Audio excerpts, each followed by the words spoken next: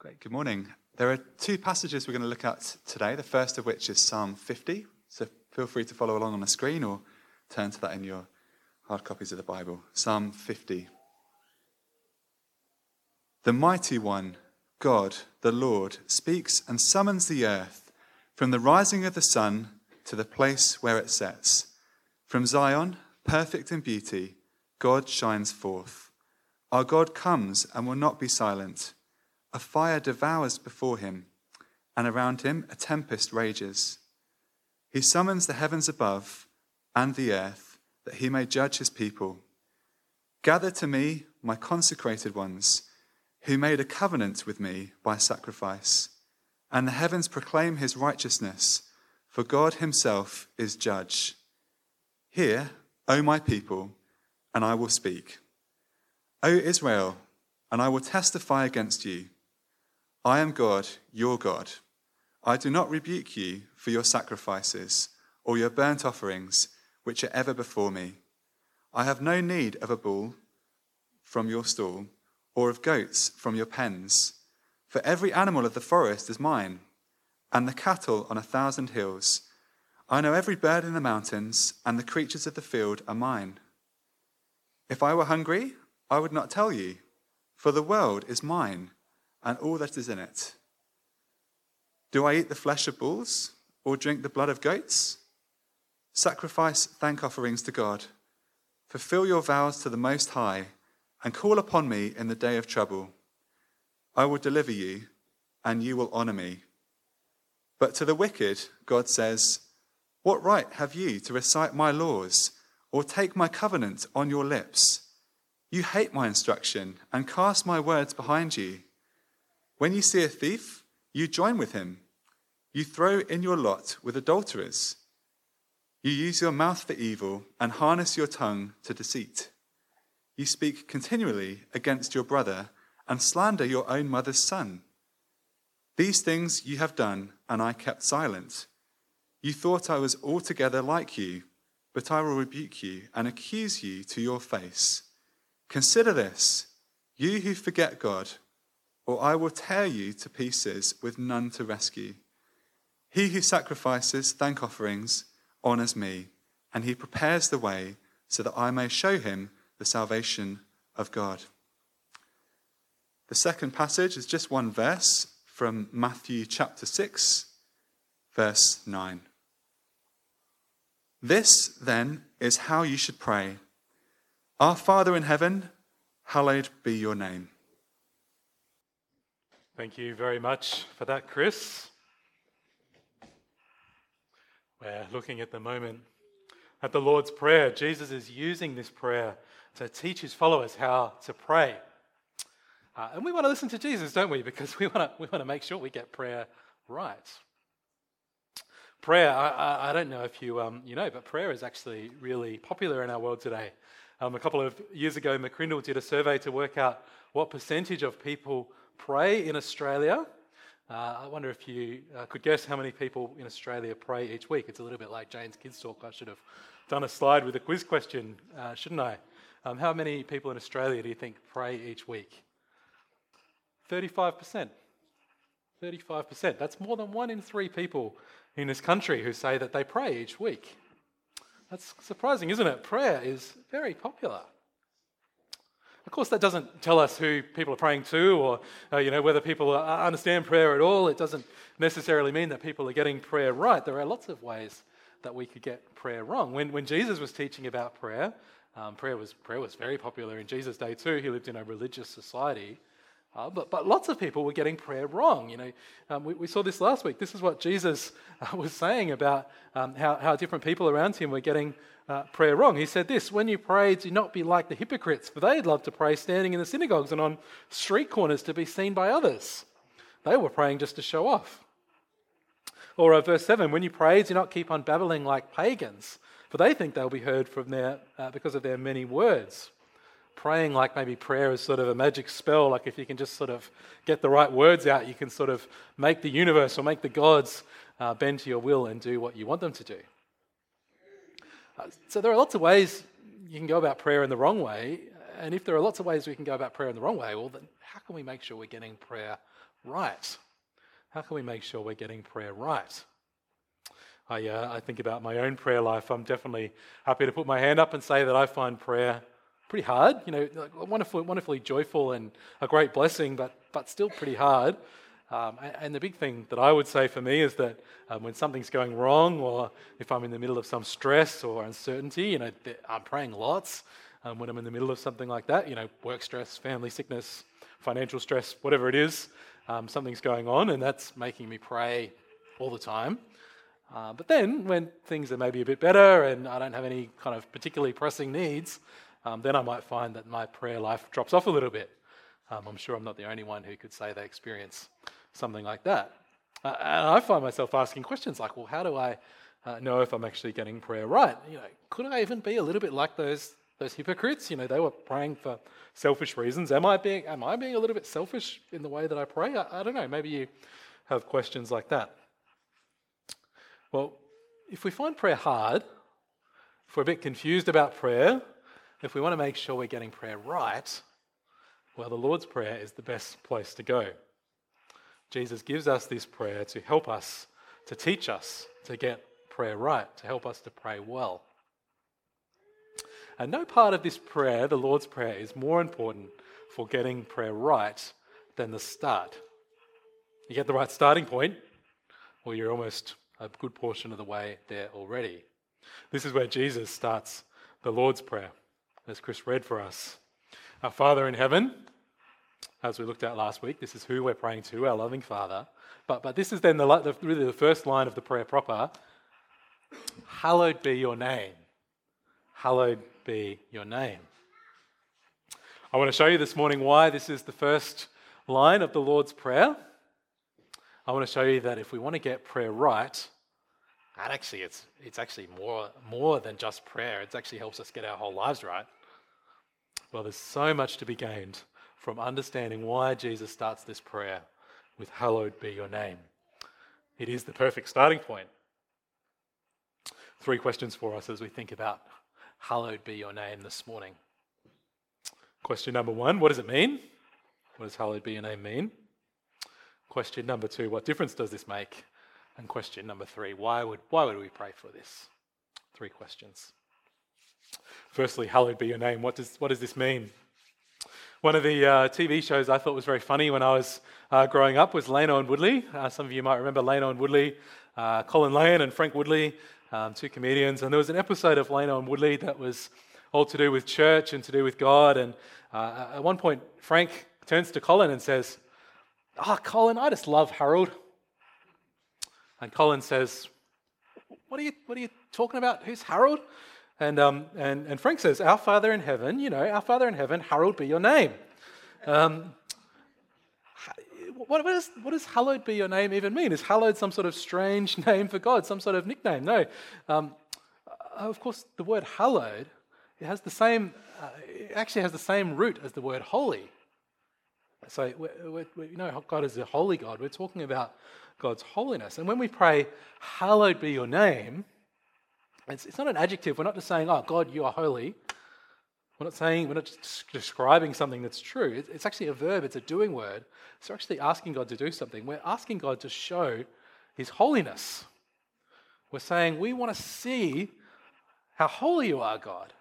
We want the world to see that you're holy. Now, that's all well and good. We can say, okay, it's about holiness. But then what does it mean to be holy? That's kind of hard to pin down as well, isn't it? I tried to think of the best illustration that I could to describe what it means to be holy, and I thought I'd bring along a couple of cups that I have at home. Let me talk about this one first. This is just a plastic cup. It's just a normal cup, an ordinary cup that we have at home. This is one of the cups that our kids use. It's a plastic cup, so obviously it's not going to break. And these sorts of cups in our house, they get used for all sorts of things. I might drink some water out of it. The kids drink water out of it. They might drink milk out of it. They might drink juice out of it. Whatever. The other day, I found this cup sitting in our sandpit outside. It was being used for sandcastles in the sandpit. I had to make sure it was really cleaned properly to try and stop getting sort of a gritty kind of gross taste when I was drinking water out of it. You might find it outside in our backyard, in our mud kitchen. This cup could be used for all sorts of things. Who knows what this cup is going to get used for this week? This cup is not holy. Now this glass is kind of a little bit closer to what holiness is like. Sometimes you hear people say that the word holy means to be set apart. Well, that's right. This cup in our house has been set apart. I've set this cup apart. I've set this glass apart. It's not kept with the other cups. It's not just in our cupboard with all the other cups. I keep it in a special cupboard. This is the glass I use for drinking whiskey. Now I probably only use it every couple of months to have a little glass of whiskey. It doesn't get used very often. But it's been set aside. It's been set aside for a specific purpose. And it's also been set aside for me. As far as I know, I may well be the only person to have ever drunk out of this glass. It's been set apart for my own personal use. And as far as I know, it's only ever had whiskey drunk out of it. I'm not even sure there's ever been any water in this glass. It's set apart in that it's completely consistent and dedicated to one purpose. You won't find this glass sitting out in my backyard or in the sandpit, or at least if you do, something's gone really badly wrong. Let me put it down because we need to be careful of it. You see, God is holy because he's been set apart. He's not ordinary. He's not like everything else. He's different. He's been set apart in that, unlike us, he's completely dedicated and consistent in his purposes. He's completely committed to his perfect plans, his good purposes, his perfect justice. He doesn't have the off day when he kind of lets himself down. He's not the plastic cup that can be used for all sorts of different things. Water one day and it's in the sandpit the next. He's perfect in his consistency and in his dedication to his own purposes. He's set apart. He's not like us. He's holy. Now, there's a sense in the Bible talks about this. There's a sense in that there are lots of things that can be holy. A cup that was used in the temple in the Old Testament because it was solely for God's use. That cup could be called holy because it had been set apart to be used for God. And we could say, if we choose to give our lives to God and live our whole lives for God, we could say, well, that's us trying to live holy lives because we're giving our lives to God. We're setting ourselves apart for God's service. So we can try and be holy. We can try and live holy lives. But it's also true, there's another sense in which it's true that, as we're going to sing actually in our very last song today, that God alone is holy. He alone is holy. He's the only thing that is truly holy. Because we can try and be holy, we can try and live in a holy way, but God, he stands alone. For God, holiness isn't something he does, it's something he is. God is purely holy, perfectly holy. And so when we pray, hallowed be your name, we're praying to God. We're saying, God, show us that you are holy. Show us your perfection. Show us your perfect character. Show us your perfect justice. Show us your consistency. Show us your perfect dedication to your promises. We're saying, God, show us that you are set apart. Show us that you are not like us. We want to get a bigger view of who you are, God. We want to magnify your name, we might say. We want to see how holy you are. We want the world to see how holy you are. This is the prayer we pray. Hallowed be your name. Partly it's a future-focused prayer because one day the world will see God's holiness fully and totally.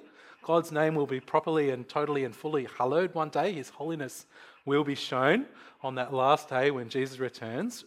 And on that day, we'll see clearly his perfect justice. We'll see his righteousness. We'll see his love. We'll see his perfect dedication to his promises and fulfillment of his promises. So when we pray, hallowed be your name, partly we're praying that day would come, that the world would see his holiness, that his name would be fully, ultimately, and properly hallowed before the world and before us. But it's also a prayer that we're praying for the here and now, because we're praying that we could actually today catch a glimpse of what he's like.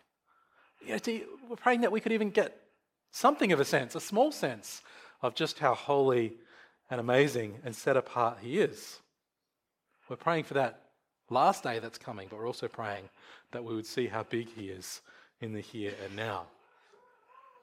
Hallowed be your name. This is what we're praying for. Show us your holiness, God. Now,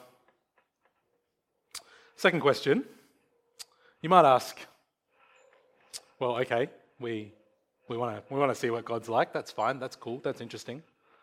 But what does it actually matter? What does it actually matter if I see what God's like? Does that actually make any difference in my life day to day? Well, the answer is it makes all the difference in the world. We're going to now go to the psalm that Chris read out for us, Psalm 50. We're just going to have a kind of a briefish sort of skim through the psalm. We're not going to be able to see all the detail in the psalm. But it's an amazing psalm. It's a wonderful psalm. If you do have a Bible, it would be well worth having Psalm 50 open in front of you, but we will get it on the screen as well. Psalm 50, it's a psalm about God. It's God speaking, and it's a psalm about the difference it makes for how we live when we see God and what He's like. The difference it makes for how we live when we see God and what He's like. It starts like this with some wonderful words of wonderful descriptions of what God is like, a bit like those ones that Jane showed us in the kids' talk earlier of how big God is. It starts like this. It says, "The mighty one God, God the Lord, He speaks and summons the earth from the rising of the sun to where it sets." You know, this is a powerful God. He brings the sun up. He makes the sunset happen. From Zion, perfect in beauty, God shines forth. Our God comes and will not be silent. A fire devours before Him, and around Him a tempest rages. He summons the heavens above and the earth that He may judge His people. Gather to me this consecrated people who made a covenant with me by sacrifice, and the heavens proclaim His righteousness, for He is a God of justice. We're getting, sorry, I missed those last couple of verses there, didn't I? But we're getting here a sense of God's power, His justice, His righteousness, His holiness. But now, verse 7, He turns to speak to His people. And the context is His people are the Old Testament Israelites. His people are Old Testament followers of God. And they make sacrifices to God. And God wants to remind them that He doesn't need these sacrifices. He doesn't rely on His people for praise or food or sustenance. You know, that would be ridiculous. He's God. He's perfectly self-sufficient. Look at what He says to His people. He says, "Listen, my people, and I will speak. I will testify against you, Israel. I am God, your God. I bring no charges against you concerning your sacrifices or concerning your burnt offerings, which are ever before me. I have no need of a bull from your stall or from goats from your pens. For every animal of the forest is mine, and the cattle on 1,000 hills. I know every bird of the mountains, and the insects in the fields are mine." We're being reminded of just how not like us God is. He doesn't need sacrifices because the whole world is His. Everything's His. Even every little insect He knows. Every animal He cares for. It's that kind of mind-boggling picture of how big God is, isn't it? And then I love this little bit. It's sort of like God says, you know, do you think I would need to ask you for help if I was hungry or, you know, needed a snack? Like I need you to feed me or something? He says, you know, if I were hungry, I wouldn't tell you.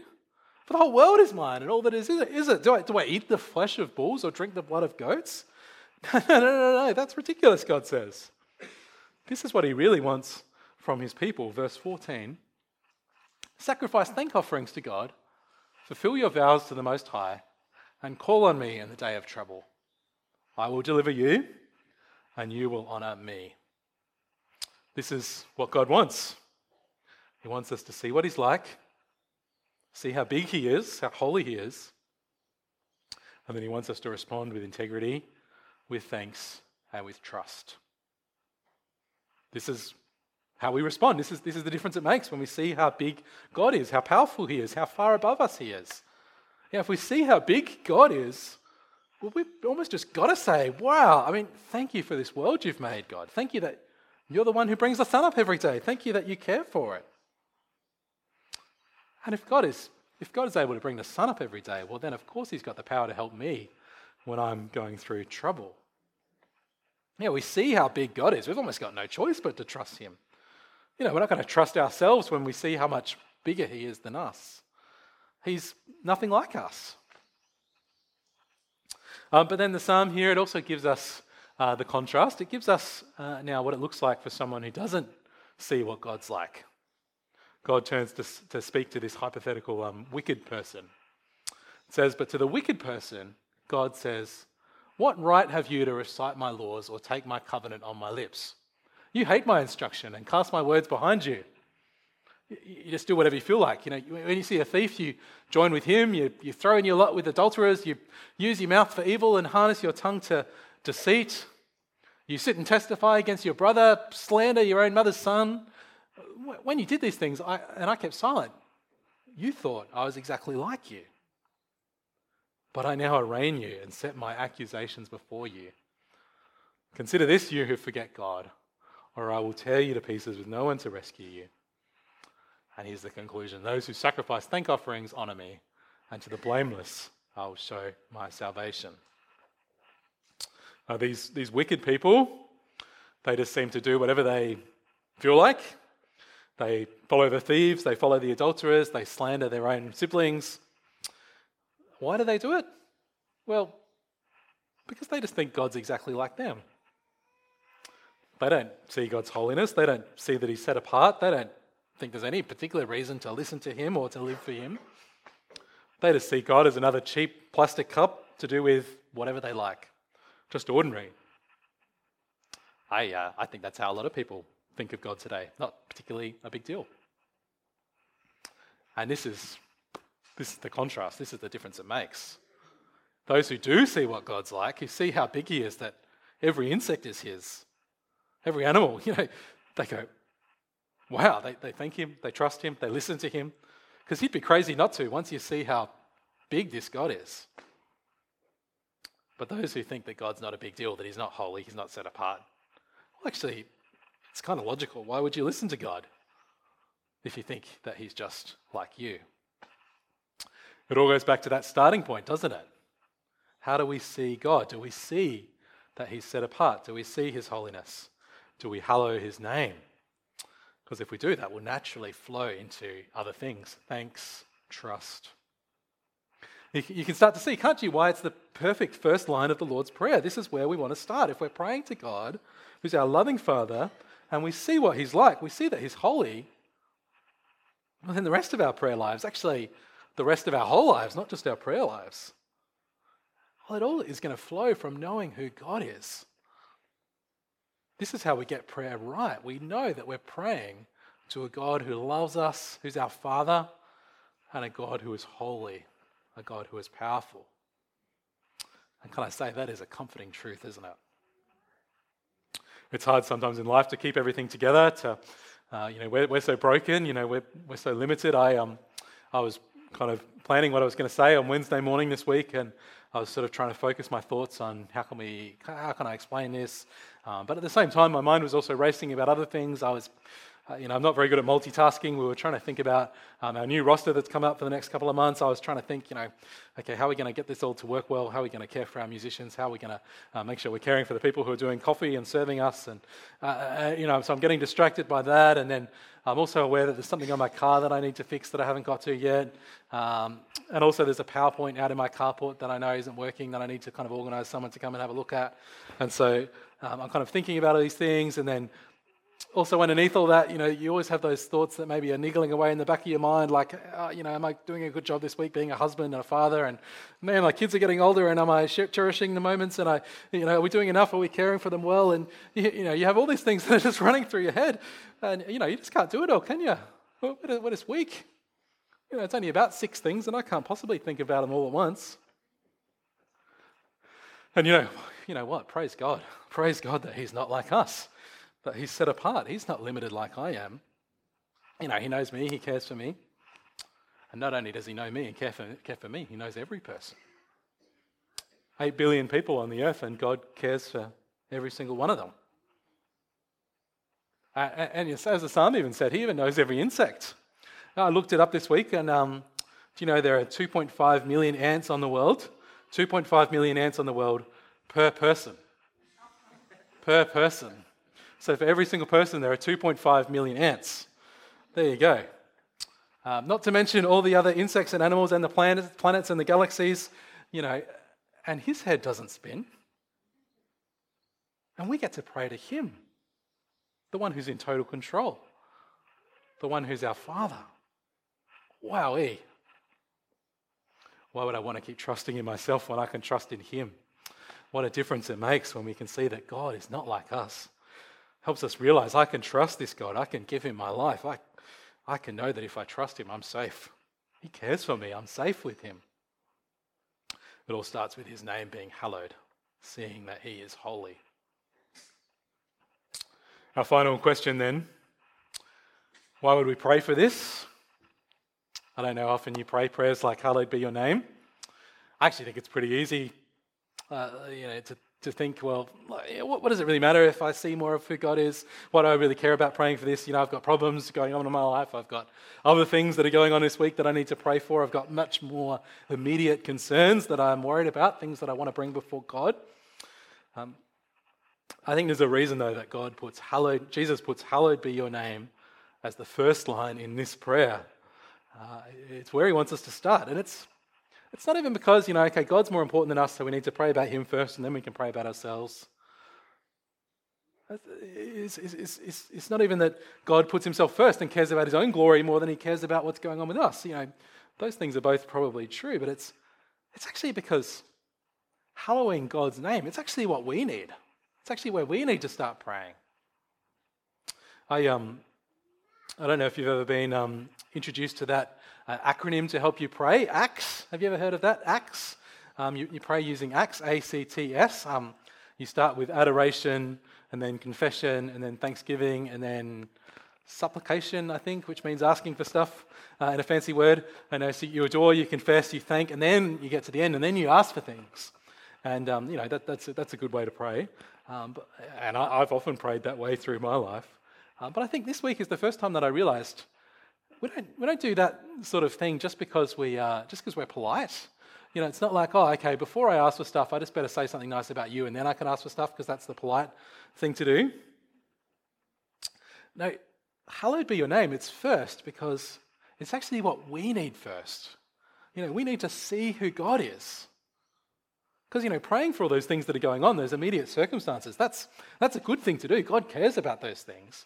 But how are we ever going to trust God with those little things unless we first see that he's a holy God, that he's powerful, that he's just, that he's consistent, that he loves us, that he's going to keep his promises? You see all that, if we get who God is and that he loves us, well, then it's not that our circumstances are unimportant. But we sort of already know it's going to be okay, don't we? Because we know who God is and we know that he cares for us. And the circumstances, they change, they come and go, but it's trusting him. That's what's going to matter for eternity. That's what's going to mean that that's what we mean when we say we're praying in the light of the end, in light of the end. Trusting God, that's what's going to matter forever. So why pray, hallowed be your name? Well, we pray it because it's what we need. We need to get a bigger view of who God is.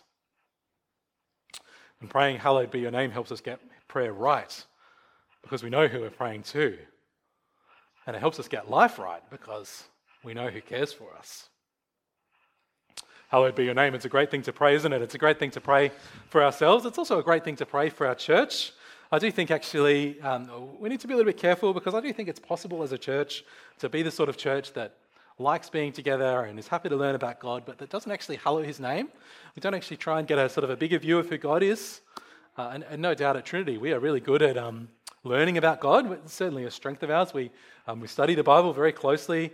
You might say if we were talking about different tools that we use, we're really good at using microscopes.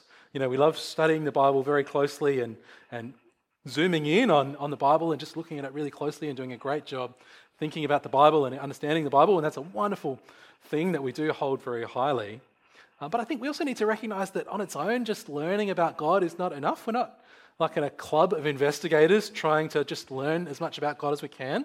We're not academics. We want to be worshippers. We want to actually be hallowing God's name. And I was trying to think this week, if we're good at using our microscopes to really study the Bible closely, well, maybe we need other tools too. What other tools do we need? And I started thinking about a week that me and Annika got to spend a few years ago in Switzerland. We got to stay in this place with this amazing view of the Matterhorn. And this is the view out of our bedroom. You could see the Matterhorn, especially at night time with all the snow and the stars. It was very spectacular. And I had a camera with me, so I sort of tried to have a go at nighttime photography. This was my best effort. It was, probably a 4 out of 10, but it sort of looks nice. When we're talking about hallowing God's name, we're not so much trying to talk about the microscope to study God's word very closely. We're talking about a different tool. We're trying to use something like a panoramic camera.